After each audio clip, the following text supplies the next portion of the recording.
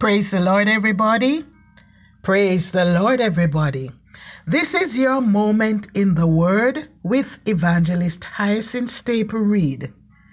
My thought today is entitled, When We See Jesus. Blindness is a common occurrence in many populations.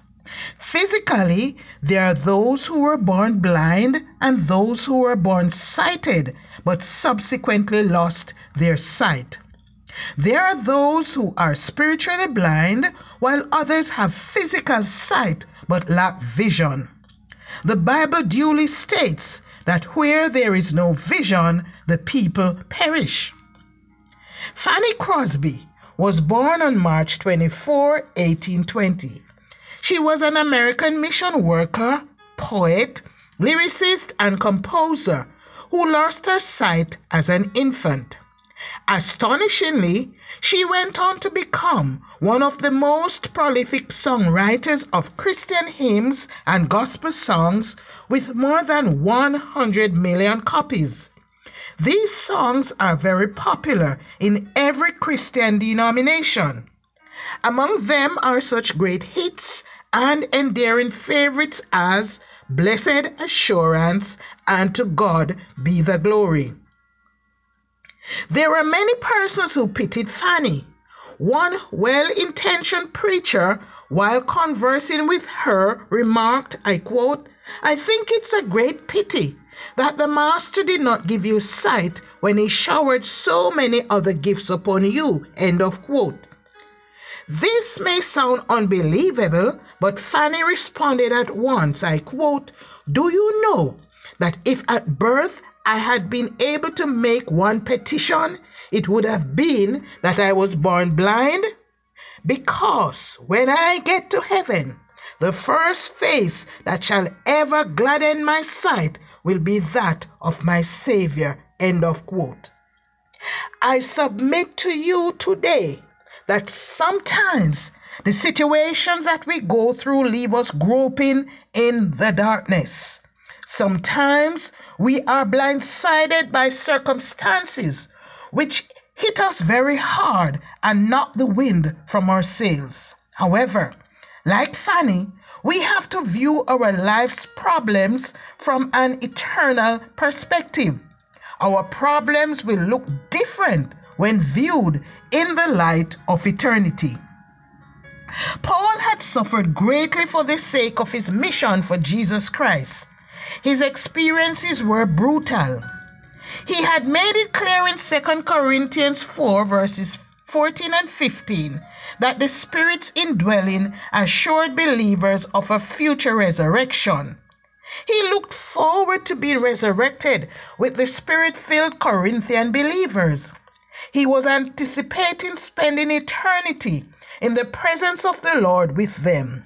Therefore, any temporal suffering he endured was viewed as insignificant.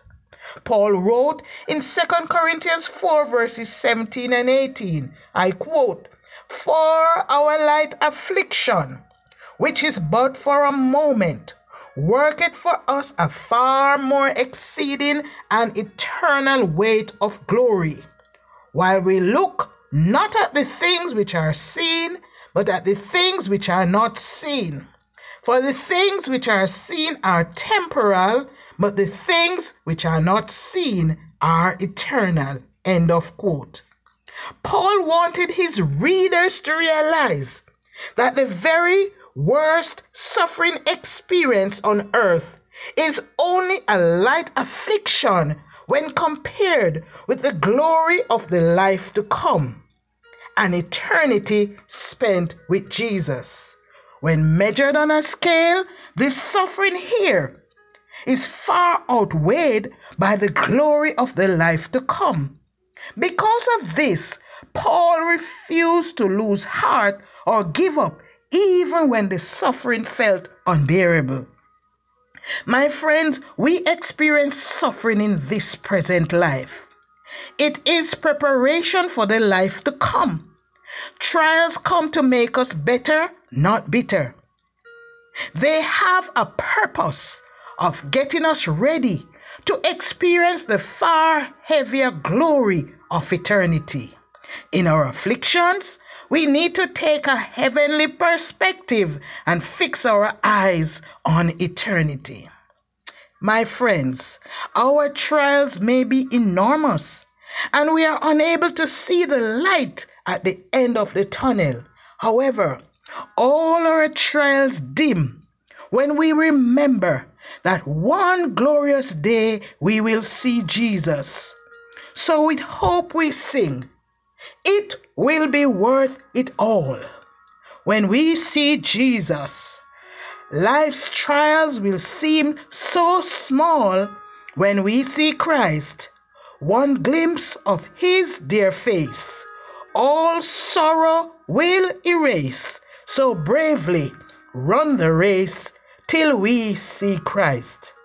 My friends, the way we view eternity will determine how we live today. In spite of our frailties and afflictions, we can be sustained by our faith in the one who we are longing to see.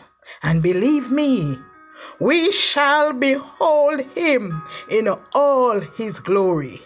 Therefore, let us not lose hope or lose sight of an eternity with Jesus in a glory that outweighs the momentary sufferings of this life. So we shout in jubilation when we see Jesus. Amen. All our troubles will be over when we see Jesus. Amen. Let's pray. Dear Lord, there are many today who face varying trials and cares of life. Help us all to see this life from a heavenly perspective. Continue to remind us that our trials, no matter how difficult, will one day fade from view when we see you face to face in all your glory, majesty, and power. We lift our hands and our voice in total adoration to you. We pray all this in Jesus' name. Amen. Hallelujah. God bless you. Do have a wonderful day.